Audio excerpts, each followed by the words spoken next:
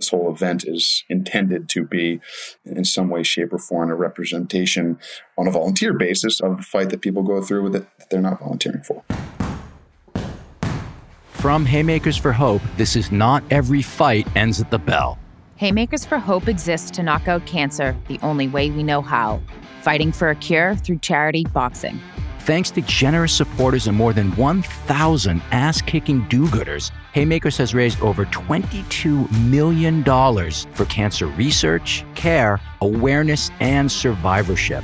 But the march towards a cure continues long after the last bell of each event.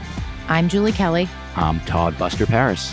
We know firsthand because we are not just your hosts, we are also survivors.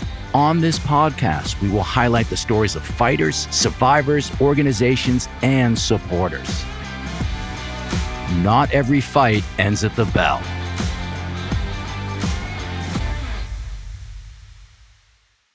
Round 1. On this episode, we speak with Reid Eichelberger. Reid fought in our 2016 Rock and Rumble event at the House of Blues in Boston. Training out of Everybody Fights, he raised over $12,000. Reid, welcome to the show. Thanks for having me. So the first question that we always ask on the show is, how did you hear about Haymakers? I heard about Haymakers through Everybody Fights. So Haymakers started partnering with Everybody Fights in Boston. And just Everybody Fights is a gym in Boston. It's a gym in Boston. Then it was known as the Club by George Foreman. Yes, I have to be reminded that. Yes, it was. Now it is called Everybody Fights. That's right, a big gym. And I was working part-time there when Haymakers originally partnered up and started having fighters train out of there. And I think I applied for Haymakers like every year for 3 or 4 years straight. We hear that a lot. A lot of people, they apply, they keep applying. Did you box before Haymakers? Very, very recreationally, right? Like I grew up, we had a heavy bag and a speed bag in the garage. You know, I ended up coaching part-time at Everybody Fights. So I had a very recreational understanding of the punches and basic movements. And that was the extent of what I did. I used it for exercise. Okay. So you were an exercise boxer. So you hadn't done the, for lack of a better word, the combat portion of boxing. No. So when you got started doing that part, what was that like for you? When I got into Haymakers, I dove in both feet. I started immediately training with the end in mind, right? It becomes very real that you have to get in the ring in 4 months, you know? So I got in there. Everybody Fights partnered us up. I ended up being partnered with 2 different trainers, one of them being more conditioning focused and one of them being more technically focused. So pretty much 6 days a week, I was in the gym, sometimes twice a day. Right. And oftentimes I'd get my conditioning in before work. At the time I had a stay at home or work from home sales job. This is years ago. We were ahead of the curve on that, but would go in and work out in the morning, get my conditioning in, come back at night and train with my technical coach to work on just sharpening the blade. Who was your technical coach? His name was Brandon Milby. He definitely gave me a much deeper understanding of the sport, of the sweet science, of the teeny little movements and ways to leverage them. That I still use a lot of that stuff today. How was your relationship with him through the training? It was great. I think to go through that type of shared experience, especially for me, right? It's my one and only amateur fight. I think I will fight again in the future, but for him to be a part of that for me is huge. So, you know, Brandon's a pretty old school guy. I don't regularly keep in touch with him anymore, but when I do, it's like best friends reuniting, right? Big hugs, how you been? We catch up, you know. He was involved in one of the coolest things I've ever done. And he was somebody who really impacted the entire experience. There's a very special bond between boxer and coach. Mm-hmm. And Todd, I mean, you know very, very well firsthand as somebody who is a boxing coach and instructor and trainer, and as somebody who's also coached a lot of people for their first bout. And I can speak on for hours personally on my connections as well. So there is that, and people underestimate or don't really realize the bond that you create with your coach. So we understand, but yeah, Brandon's a great one. So I'm glad that you have that bond with him. Sure. And Reid, thinking of the training, was there any particular boxer that you would either inside the gym or outside the gym that you would watch, that you would sort of emulate or try to like steal things from? Well, I a lot of things come to mind, right? Growing up in the 80s and 90s, I was a huge Mike Tyson fan. I know it. So the head movement was like, honestly, at a certain point, Kevin Cobbs, who who's in and out of everybody fights in the club, used to say, you have a gift and it's head movement. And I think it came naturally from like, I just watched Mike Tyson do it. Right. And I think it came pretty naturally. So there was that. And then I think in my own mind, the same year that I fought, Blake Best fought, and he's a really good athlete, somebody who, I could have almost seen myself getting in the ring with as an opponent. You know what I mean? We sparred sometimes. So I don't even think he knows this, but he was a huge source of motivation for me to make sure that my training was keeping up, if not exceeding his, and my skills were as well. Right. We both played collegiate lacrosse and things like that. Him at a better, more competitive school than me. So I had a little chip on my shoulder that he doesn't know that was motivating me. Well, now he knows. Yeah. That's what training partners are for. Yeah. They're supposed to drive you to be your best. Yeah. It's always great when you have a training partner, because that's so true. They drive you. You it's a friendly competition, but it's still a competition. And the Kevin Cobb compliment. So as Reid had said, Kevin's one of the trainers, and he always helps out with haymakers, always the Boston program, always has boxers in the Boston program. A compliment like that from Kevin, really, that's got to carry a lot of weight.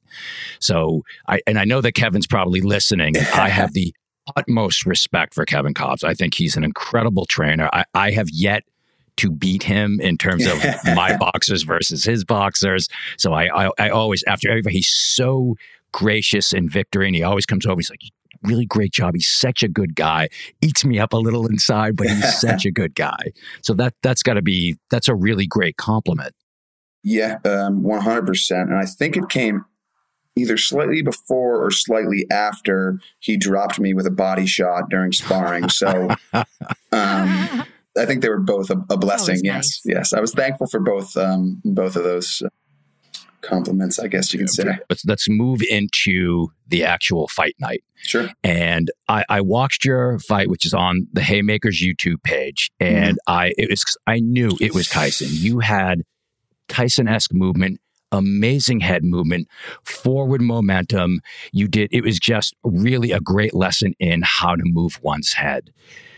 What was it like? So you're at the House of Blues since your first amateur fight. What was it like for you being in the House of Blues, being in front of a crowd?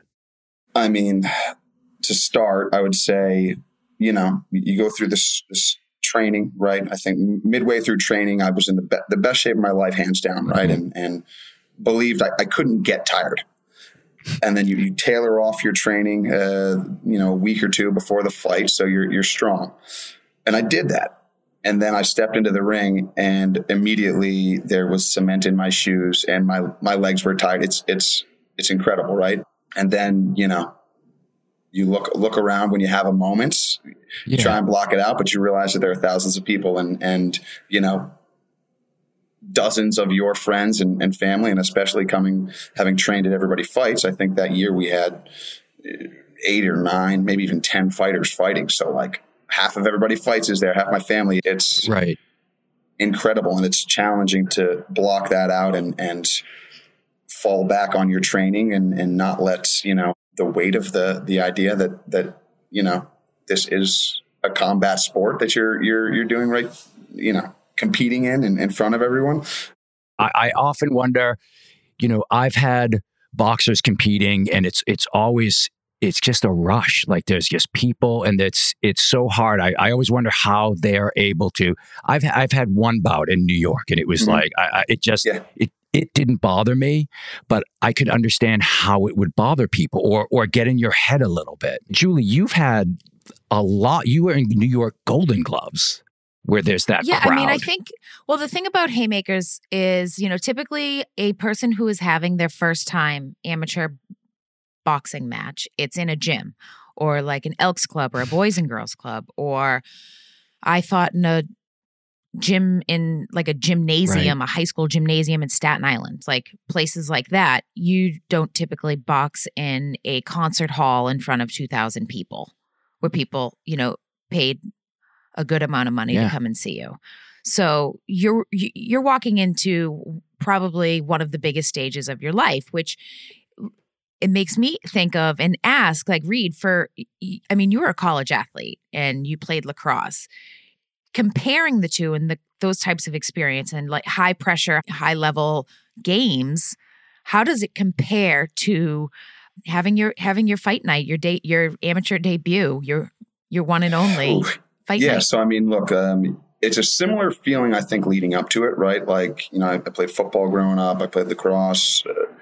There's always going to be the butterflies before you get in, right? Like, what if this team is better than me? What if, I don't have it today, right? And then play one kicks off and you're in it. I think it's just a heightened version of that, right? Boxing's still a team sport, right? I had all my coaches in my corner. I had all of my training partners somewhere in the back rooting for me. But man, that's once you get in there and it's just you, those butterflies don't exit quite as quickly, right? Because, only takes one punch, you know what I mean? Or whatever. So it takes you over a little bit, right? And especially in that environment, I think for me, I just dove in like a madman, right? Like you said, I was twisting and turning and moving my head and things like that. And I think, if I had it to do all over again, I'd want to settle a little bit. You know what I mean? I really am proud of what I learned throughout the process. And I almost sometimes wish that I had you look back on it and wish I had I think it's a pipe dream, but a way to like soak it up and make that last for longer, right? Like you train for 4 months for, like you said, Julie, 6 minutes, and it goes by so fast. It's the longest and shortest six, like it's a time warp completely. Yeah. The longest time in my entire life is the last 10 seconds of a round or like of a match when you're like, I need this to end, and you hear the clang and you're like, oh, that's 10 seconds. And no, it's not. It's been 2. So Reid, if you could tell someone who's about to embark on this 4-month boxing journey, one thing, what would it be? You have to commit to it. You really have to commit to it, right? I think another reason it was so meaningful to me is because I truly dove in both feet. It was I learned a lot about myself. I learned a lot about the sport. I learned, it was life-changing, for lack of a better term, right? Like, and I don't think that that would be true if I didn't take it seriously and I didn't dive in, right? Like, you get out what you get into the thing. And if you're going to half-ass it, it's not going to mean as much to you, Yeah. Yeah, that's great advice.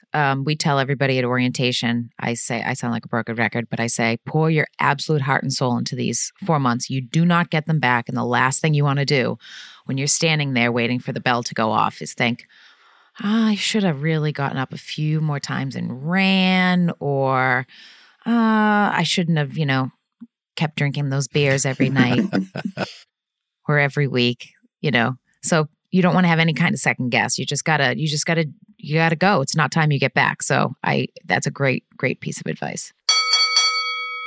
When we return from the break, we're going to talk about how cancer has directly impacted Reid's family and who he was fighting for.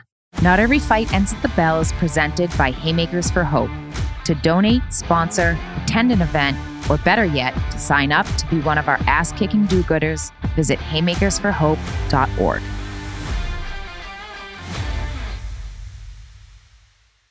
Round 2.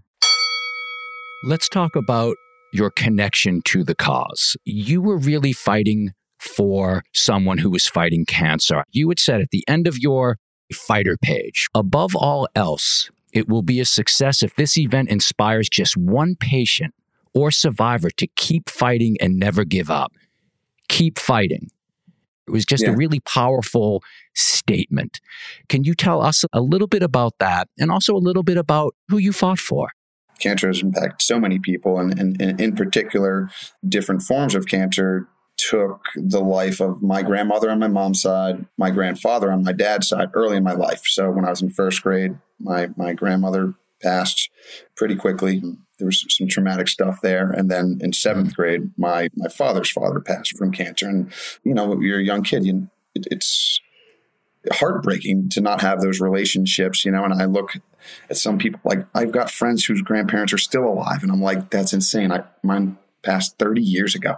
And I have to rely on, during family times, the stories from my older cousins about my grandmother, because I don't have memories of it. And looking back on it, it's just, I get emotional thinking about it. You know what I mean? And similar with my grandfather, I have a few memories of him sitting in the corner enjoying his, at that point, I think there was 8 or 9 grandkids. Now there's 11, but never got to a point where I got to really build a man-to-man relationship with him the way I see other families bonding with their grandparents. So that's something that I took into the fight with me. And I think a big reason why I took it so seriously, right? Like, it's not a joke. This whole event is intended to be in some way, shape, or form a representation on a volunteer basis of the fight that people go through that they're not volunteering for.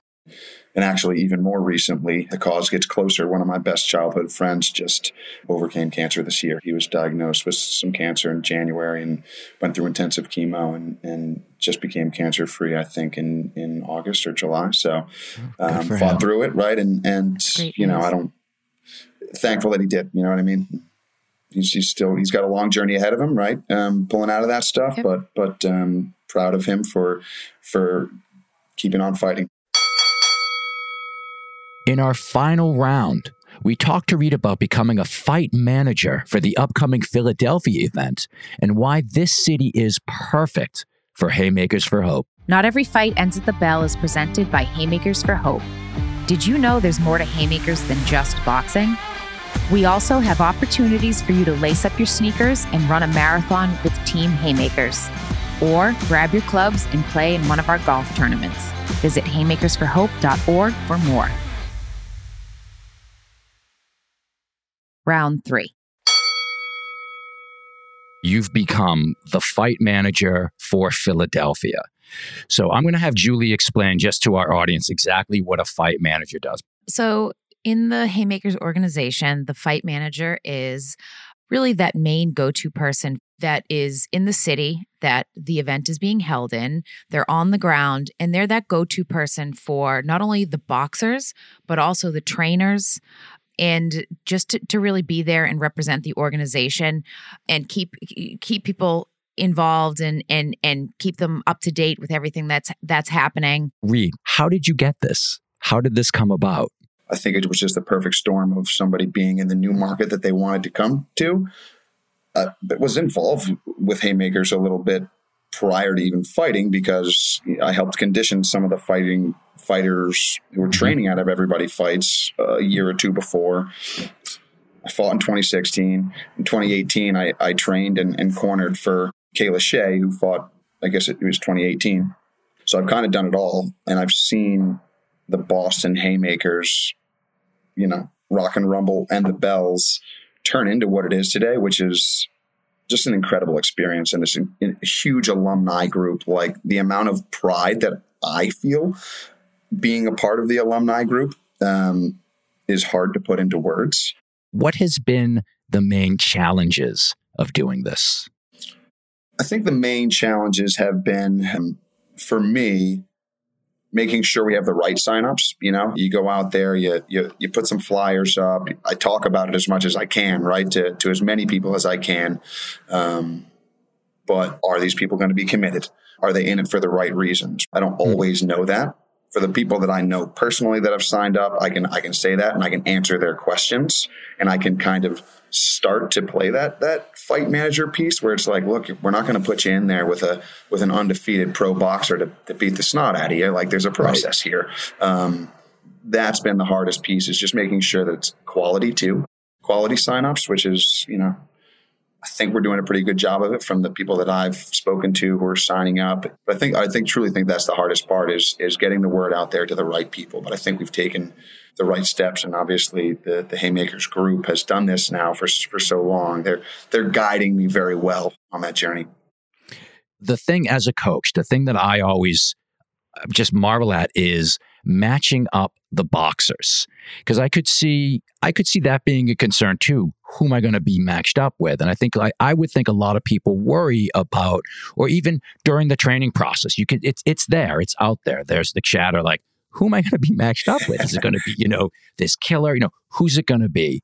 And Julie has always done an incredible job. Everyone is really well matched. If they're not well matched, it doesn't go forward. Things get switched around a bit.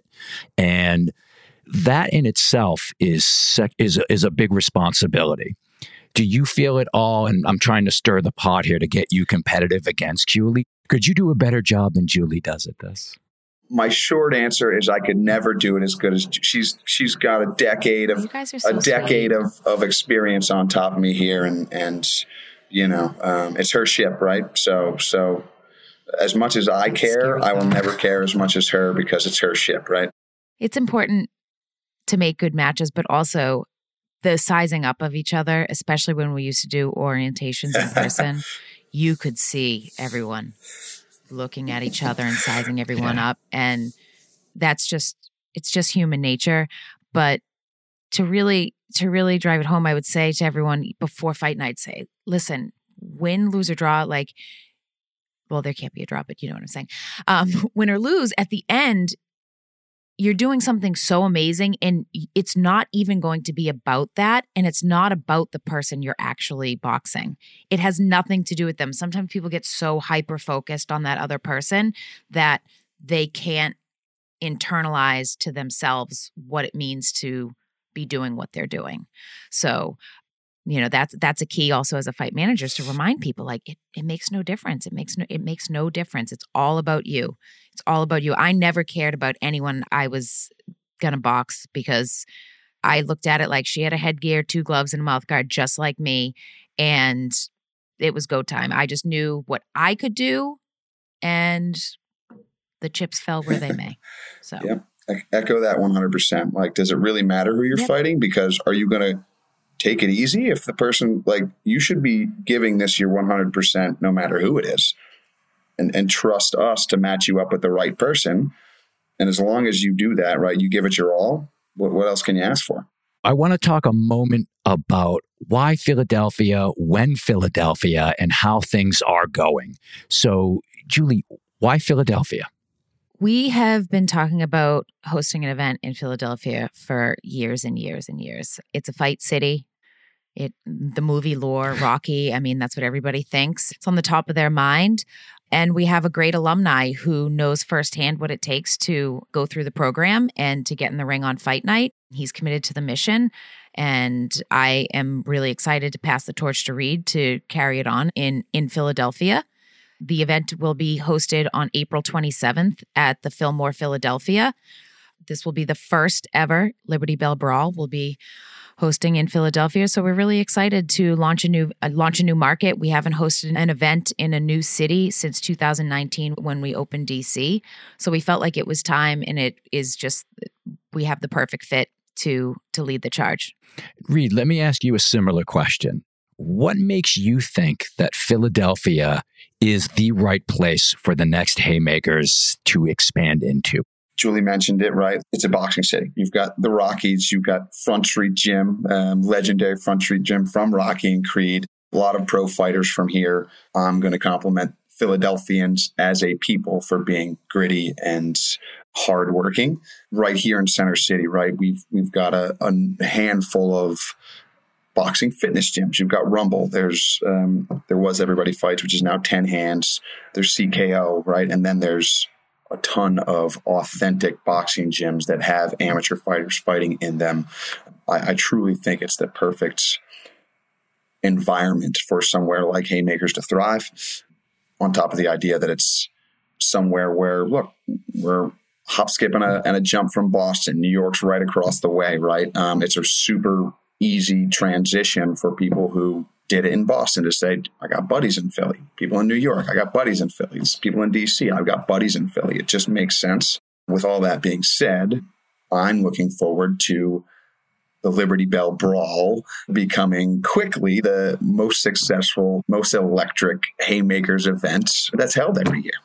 I am certainly competing with Boston, New York, and DC, whether they know it or not. What has been the best part of Philadelphia, working in Philadelphia, being Philadelphian? What has been the best part of that mixed in with this?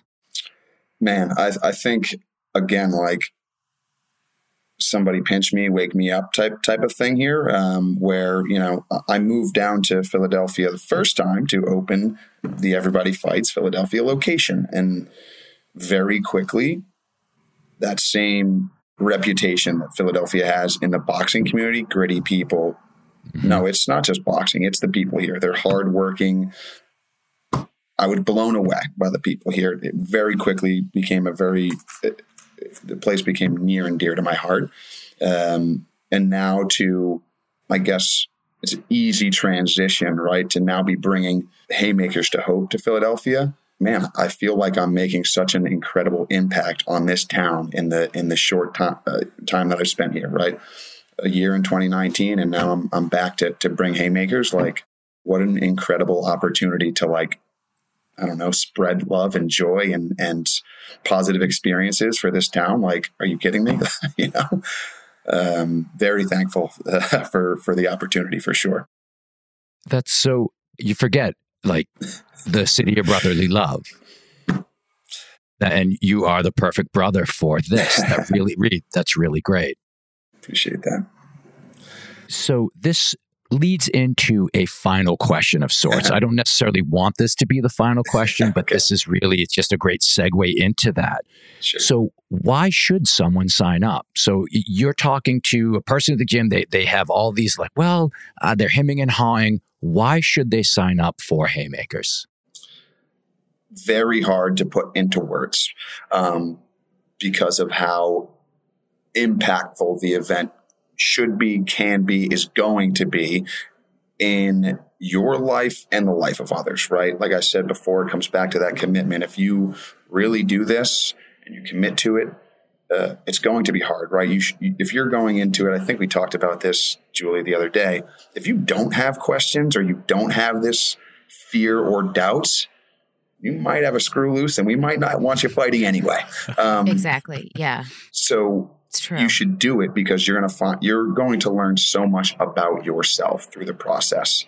It almost comes back to like this internal motivation. They always say, find your why, right? Like, the why that you're going to get in the ring for this extremely powerful cause to impact the lives of so many others in this combat setting overnight becomes intrinsic motivation to get yourself out of bed early in the morning and to find the energy after work to work out. And when you do something like that and you do it for a sustained period of time, yes, you're raising money for a great cause, but also you're proving to yourself that you can do this and that you did do it. And no one can ever take that from you, right? Like, I stepped in the ring in front of 2,000 people, trained my butt off to do it.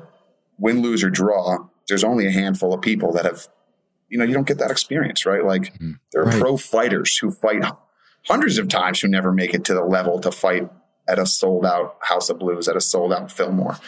It's truly a once in a lifetime opportunity on like layers and layers of it, Well, Reid, this has been a great conversation. I'm really excited about Philadelphia. For our listeners that want to help, that want to get involved, how can they donate to this? Absolutely. Head to the Haymakers for Hope website, haymakersforhope.org. The fight card is up. Donate to your fighters. You can buy tickets there. Come out and support an amazing cause. It is a great choice for the next city. And really, I see nothing but good things coming out of this. And I'm really excited for you, and I'm really excited for the organization. And thank you for your time today. Of course. Thank you for your time. Thanks to Haymakers for Hope for giving me a chance here. Thank you for taking the time to listen. We're grateful for your support. If you enjoyed this episode, please follow the podcast and tell a friend. To donate, sponsor, attend an event, or better yet, sign up to fight to KO cancer, visit haymakersforhope.org. Not Every Fight Ends at the Bell is presented and produced by Haymakers for Hope in partnership with Studio Pod Media. Our producers are former fighters Jordan McMillan and Julian Lewis. I'm Julie Kelly. And I'm Todd Buster Paris. You've been listening to Not Every Fight Ends at the Bell.